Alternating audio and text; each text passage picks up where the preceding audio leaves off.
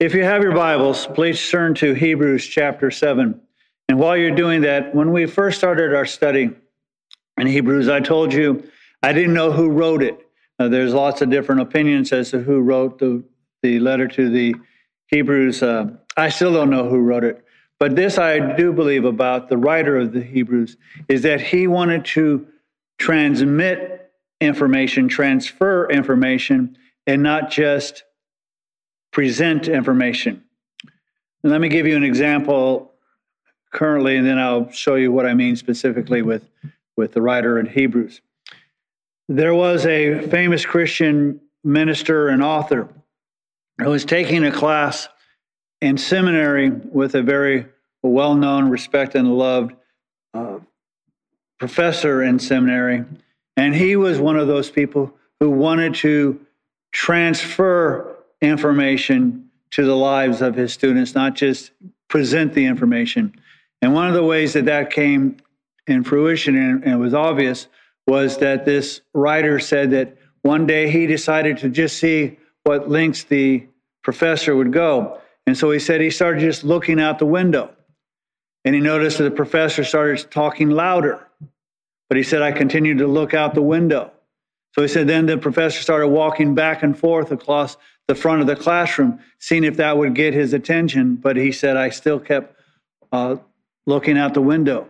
And then he said he moved from the front of the class to the side. And he said, I still looked out the window. He says, finally, the professor went and stood between me and the window because he felt it was his responsibility to transfer information, not just teach, not just assign the information to the students. So many times we have people who say, well, I just teach, I just give the information, the presentation, but I don't necessarily view it as my responsibility that the students learn the information. A true teacher, if you will, one who wants to transfer that information to his or her students, are going to take on the responsibility to make sure that that information is transferred. And that's what discipleship is all about, is taking the teaching position or the pastor's position, whoever, and to not just give a bunch of information in a nice presentation, but to transfer that information into the heart and the lives and the minds of the disciples.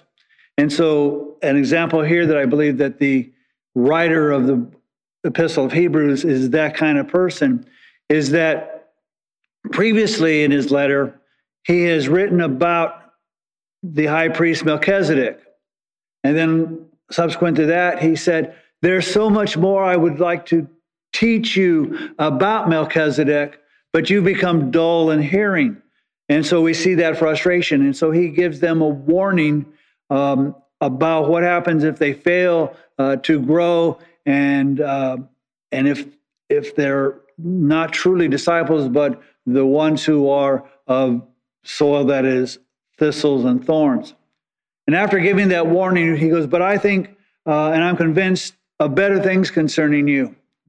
And then at the end of what we call chapter 6, he again mentions Melchizedek. And in chapter 7, he's going to go and he's going to continue to teach about Melchizedek. Now, I don't think he gives us all the information that he wanted to give, but he's transmitting as much as he thinks he can to those so that they might understand more and then thirst to explore it further.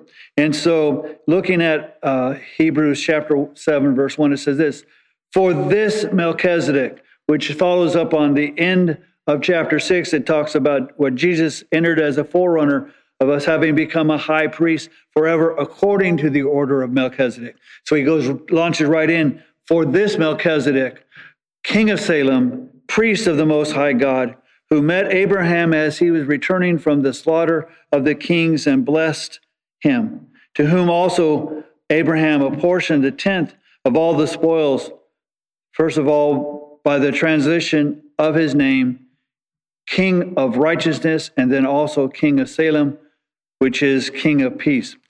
And so the writer is talking to his Hebrew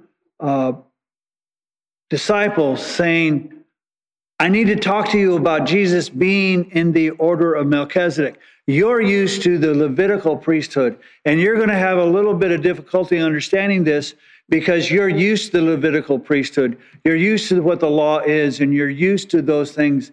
And as they know, and as the writer knows, and as we know, Jesus didn't come from the Levi tribe. He didn't come from even the family of Aaron. He came from the tribe of Judah. He was king. The Messiah was viewed as to be king. And so he's saying, but Jesus as Messiah is so much more than just king. And he wants them to understand that he is also a priest. He's a high priest, but he's in a different order than the Levitical priesthood.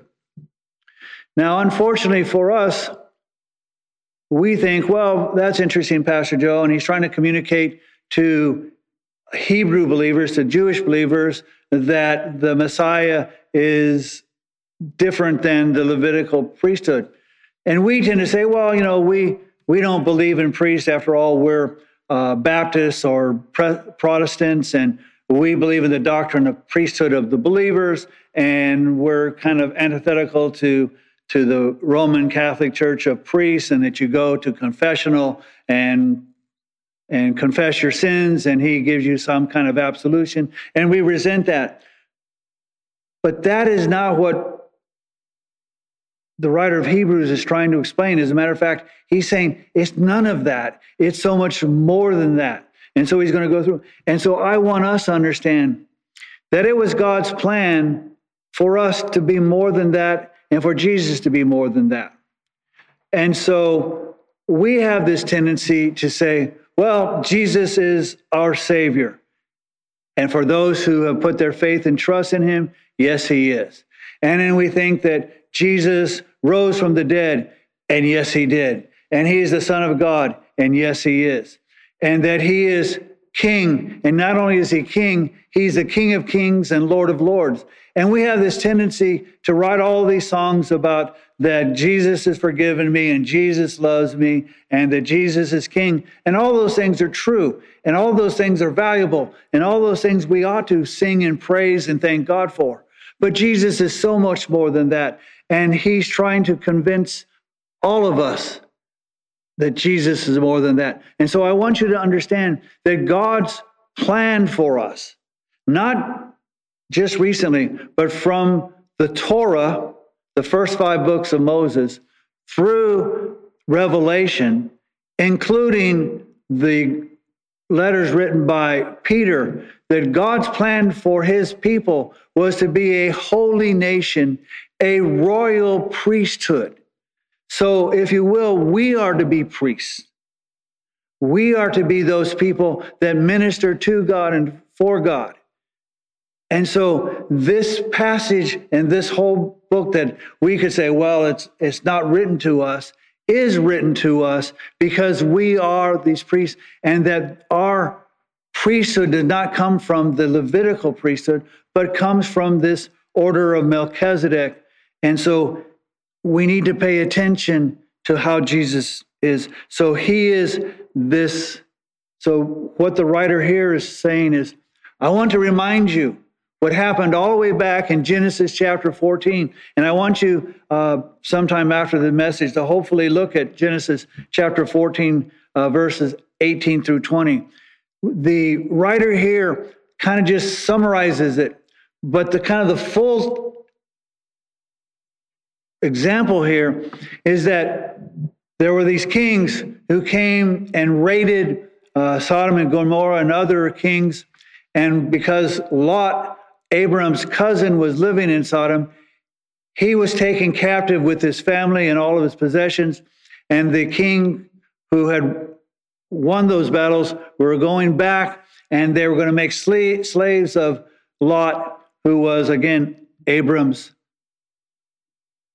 nephew. So Abram takes his men and pursues the kings and defeats the kings and rescues Lot and Lot's family and all of the people and possessions that were taken by these kings.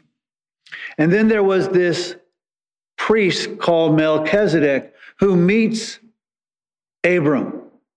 Now, he doesn't include this, but what's interesting, and I think the reason he does include this is because he's trying to transfer enough information for them to grasp it. But he doesn't mention that when Melchizedek comes, he brings bread and wine, kind of the very symbols that Jesus used as for our communion.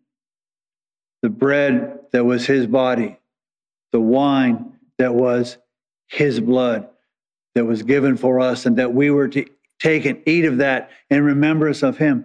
But the writer of Hebrews doesn't mention these things because, again, I think he's trying to communicate and transfer as much information as he can that they can grasp, even though at this point, as he's criticized them being dull of hearing. So back up, he says, for this Melchizedek, king of Salem, priest of the Most High God. So we notice there's a difference between Melchizedek and the Levitical priests. He was not only a priest and not only a high priest, he was also a king. So again, he's different than the Levitical priesthood because they were simply priests, and the Aaron family could never come from a royalty. It was always a priestly destination.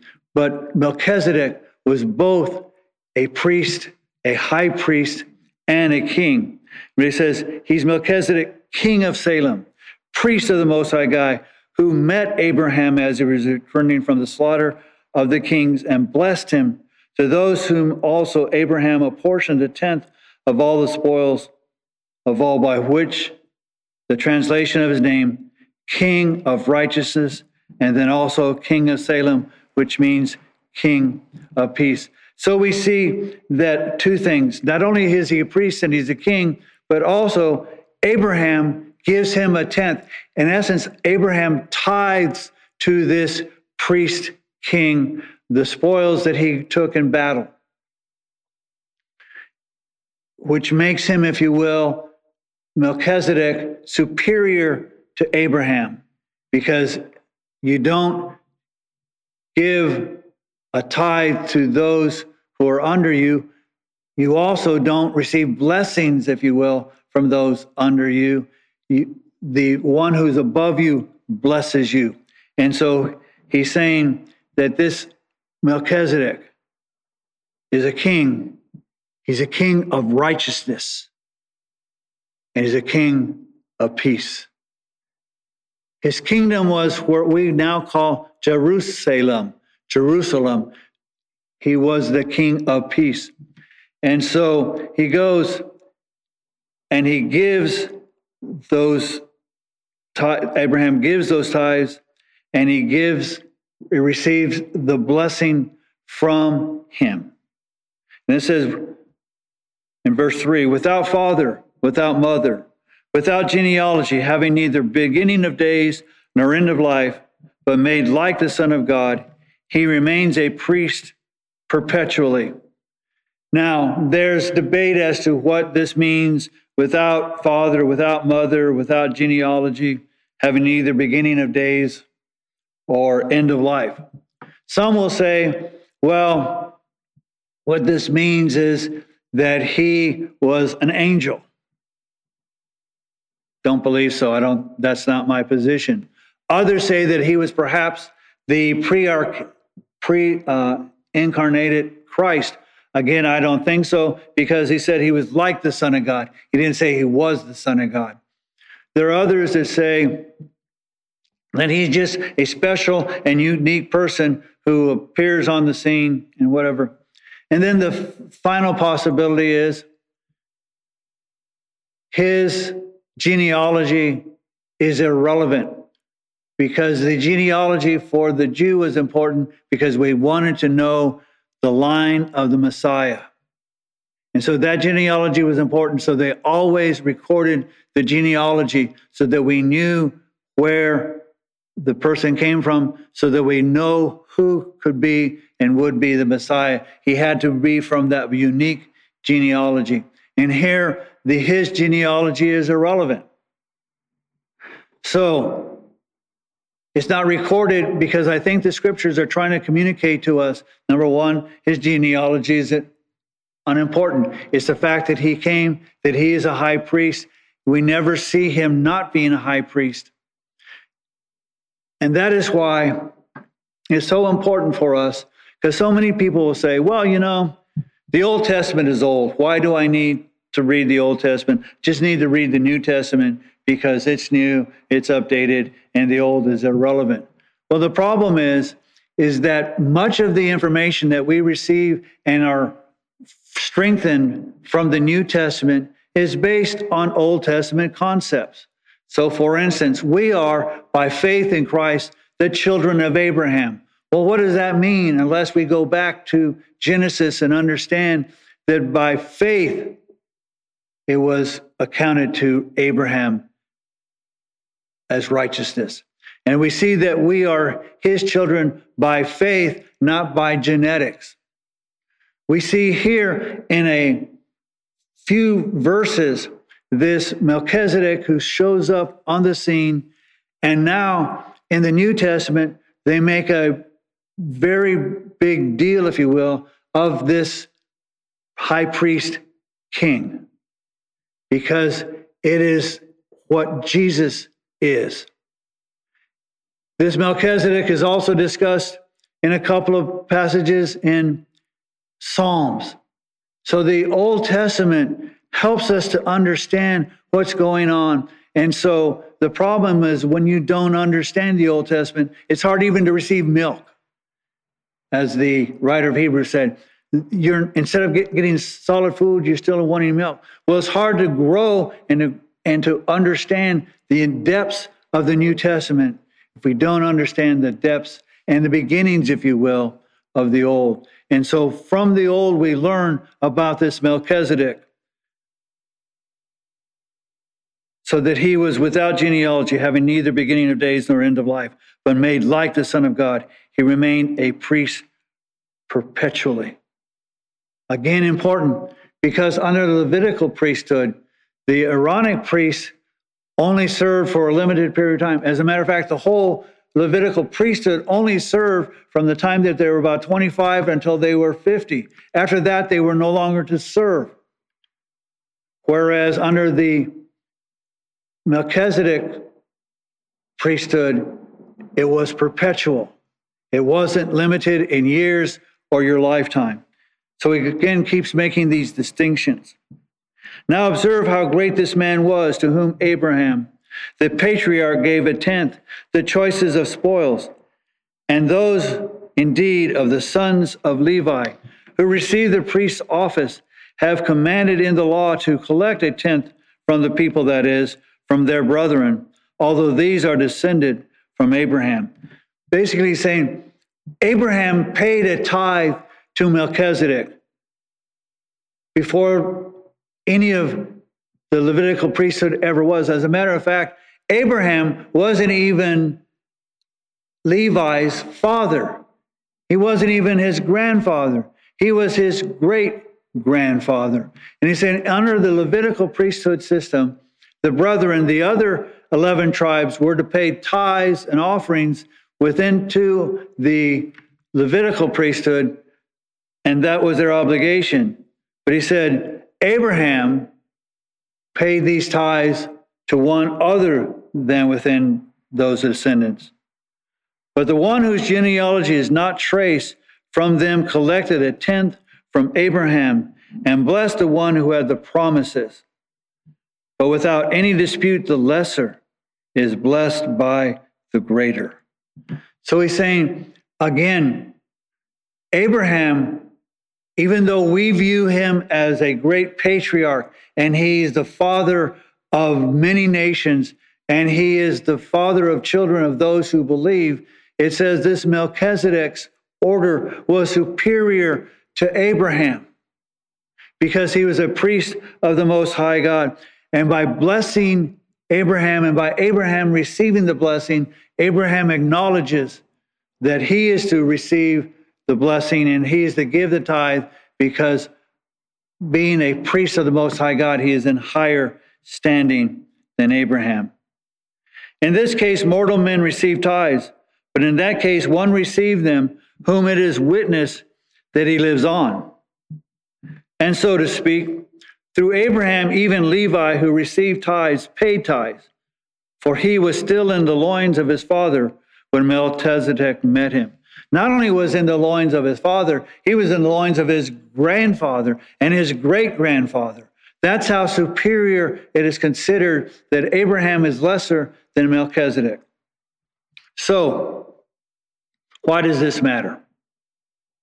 The writer is trying to teach and transfer the information that they've been so locked into, that the Levitical priesthood are the priests. And the writer here is saying, I know you understand that economy, but now we have a different one. We have a priesthood that's under the order of Melchizedek. It's superior, it's better. And so Melchizedek being greater than the descendants, Jesus being a priesthood and a high priest under the order of Melchizedek, shows that his priesthood is superior to the Levitical priest. Now, I want to take a moment to kind of summarize by saying this. The Levitical priesthood was national. You had to be Jewish. You had to be Hebrew. The Melchizedek priesthood is universal. It applies to all. The Melchizedek priesthood is royal. The Levitical priesthood was not. The Melchizedek priesthood was righteous and peaceful. The Levitical priesthood could offer sacrifices, but could never make you perfect. The Melchizedek priesthood was personal, as opposed to the Levitical priesthood being hereditary. What do I mean by that? God appointed Jesus as his son, a high priest, according to the order of Melchizedek. It was an appointment by God. Whereas in the Levitical priesthood, you were a Levi priest because you were born to the tribe of Levi. It's like saying, my family were doctors and now I'm a doctor because all my family are doctors. What you were when you were born into the tribe of Levi, you were a priest. It was not a personal appointment. It wasn't, oh, you have certain special abilities that makes you suitable to be a priest. It's no, you were born as a hereditary. But in the Melchizedek form, it is the fact that it was personal. You are appointed. The Melchizedek priesthood is eternal. It's perpetual.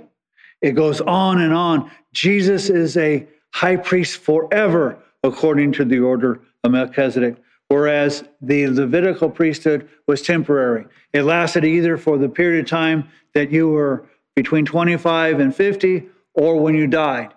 It was over. But Jesus' priesthood lives on and on and on. It is eternal. So therefore, he's communicated to his Hebrew brothers and sisters that it is that the Melchizedek priesthood is better than the Levitical priesthood. Now we sit and say, okay, Pastor Joe, I've listened. I still don't get it. Why is it that it's important that I know that Jesus is a high priest according to the order of Melchizedek? And why is it important that it's universal and that it's royal and he's righteous and peaceful and that it's personal and that it's eternal? Because under the Levitical priesthood, it could never make a person righteous. Only sin sacrifices were offered, but it could never make anybody perfect. Jesus' high priesthood makes us perfect. He has called us to become priests under that order. But I want you to see something. We sing that Jesus is Savior, and that we sing that Jesus is King, and all of those things are true. But the fact of the matter is we tend to think, well, Jesus offered himself and bled for us and died for us and rose again. And isn't that wonderful? And yes, all of that is true. But the fact that he is a high priest according to the order of Melchizedek tells us this as well, is that on his sacrifice, when he took his blood and offered it on the Holy of Holies at the right and sat at the right hand of God the Father, he did so presenting himself as a sacrifice. But then he did something very interesting. He sat down at the right hand of God and is making intercessions for us. You see, the Levitical priesthood, they would go once a year into the Holy of Holies and offer a sacrifice for themselves, and then offer a sacrifice for the people, and then they would leave, and they would be gone for a full year. Jesus stays at the right hand of God the Father, so that when you mess up, and when I mess up, and when we sin, Jesus says to the Father, my blood covers that. He's mine. I intercede for him. I intercess for him. I am a priest. I am ministering to God on behalf of my people. So we ought to sing and we ought to praise and we ought to rejoice that yes, Jesus is King. And yes, Jesus is a prophet because he is the Word of God. But he is also a high priest. And that high priest office affects us every single moment of our lives. Because when you stop sinning, Jesus can stop interceding for you. But as even Paul says, I don't do the things that I think I ought to do. And I don't do the things that I ought to. I sin. I fall short of the glory of God. Praise be to God that he has presented Jesus as an eternal high priest. We don't have to say, well, as long as Jesus is high priest, my sins are ministered and forgiven because he's interceding for me. Because it's eternal and not temporary, we can trust him every single day for eternity because he is a priest according to Melchizedek. So I want you to take this information and not hear it as a presentation, but hopefully as a transfer into your heart, into your mind, that you acknowledge and that you realize that we are so blessed that Jesus not only gave himself to die for our sins, but he is constantly, continually interceding for us as a high priest. Praise him. Praise him. Praise him. Because he is our high priest. And one day, and I know this from the Old Testament to the end of the New, we have been called to be a holy nation because Jesus makes us that way. And we have been called to be a royal priesthood, not a Levitical priesthood, but a royal priesthood to the service and ministry of the Lord our God. And Jesus is our high priest. For today, tomorrow, and forever.